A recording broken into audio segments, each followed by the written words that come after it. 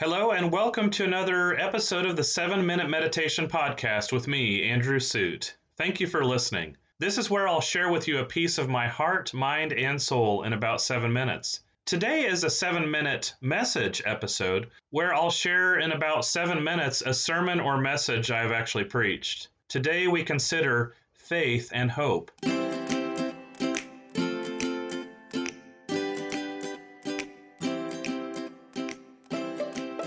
So before we start our 7 minutes, I want to invite you to just hear these words of a familiar passage, 1 Corinthians 13. Hear these words. If I speak in the tongues of men and of angels, but have not love, I am a noisy gong or a clanging cymbal.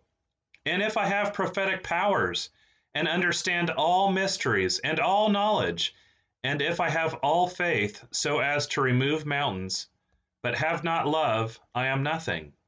If I give all I have, and if I deliver up my body to be burned, but have not love, I gain nothing.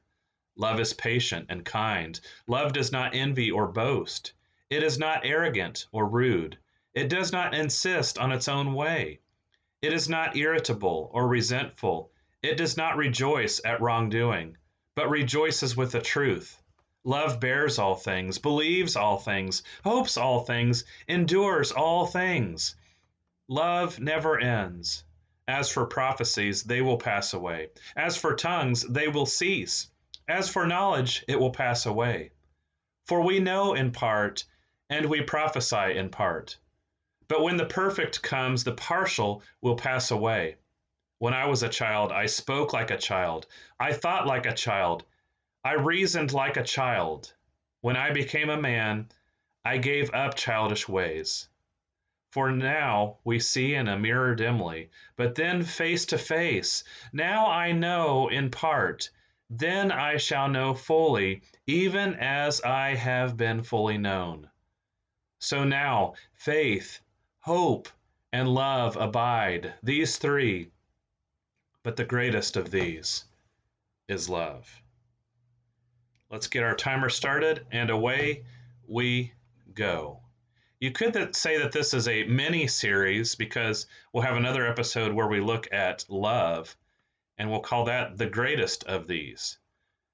But for now, we're kind of looking at the whole picture of faith and hope, especially, but love is certainly the context here.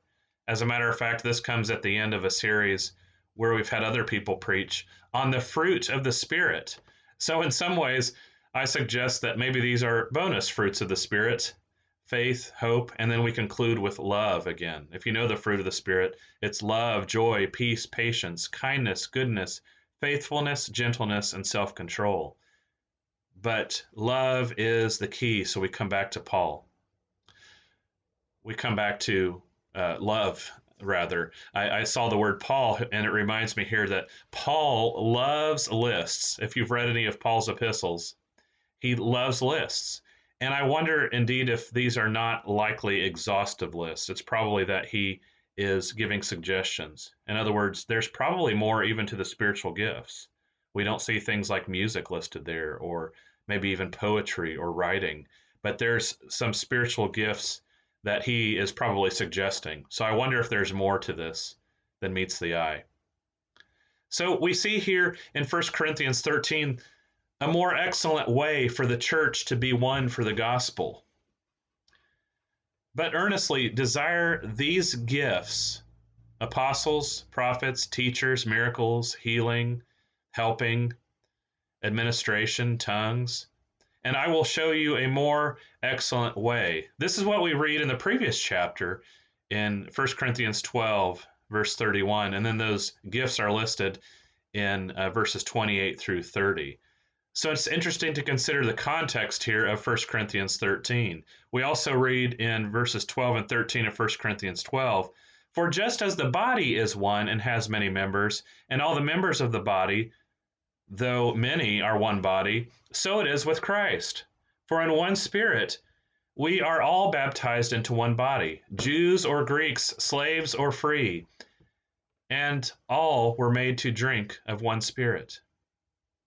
So we must manifest or model this real love for one another. And it shows an indication here that this is beyond any race, class, or other distinctions that we would set up here as humans. Loving one another beyond these divisions shows God's love. Jesus said this to his disciples in John 13:35. By this, everyone will know that you are my disciples, if you love one another. And this world really needs love. I think of that song. What this world needs now is love, sweet love. And so we get to the crux of this chapter in 1 Corinthians 13, often known as the love chapter, the wedding chapter, but we look at it within the context of chapters 12 and 14. So now faith, hope, and love abide. These three, but the greatest of these is love. Why is love greatest? Well, you have to tune into that episode as we conclude this little mini series with faith, hope, and then love. But let's consider for a moment faith and hope. Hebrews 11:1, and I'm reading this from the Amplified Bible, which is a really neat translation because it helps connect some of the various translations together. Because you might know this when it comes to Scripture, is it's not written in English, right? It's written in Hebrew in the Old Testament, and then the New Testament is written in Greek and some Aramaic. So the Amplified Bible, for those of us who are not Greek scholars, I just know enough to be dangerous. It helps us to see some of the nuances. It's almost as if it is shouting at us. It's giving us a glimpse of some more ways that we can look at a familiar passage. So Hebrews 11:1 in the Amplified Bible. Now faith is the assurance. It's the title, the deed, the confirmation of things hoped for or divinely guaranteed, and the evidence of things not seen, the conviction of their reality. Faith comprehends as fact what cannot be experienced by the physical senses.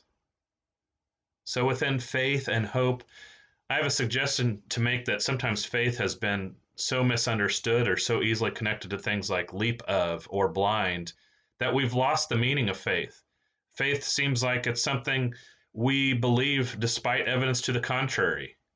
Yet nothing could be further from the truth. Faith, instead, I would say, is putting your active trust in Jesus Christ.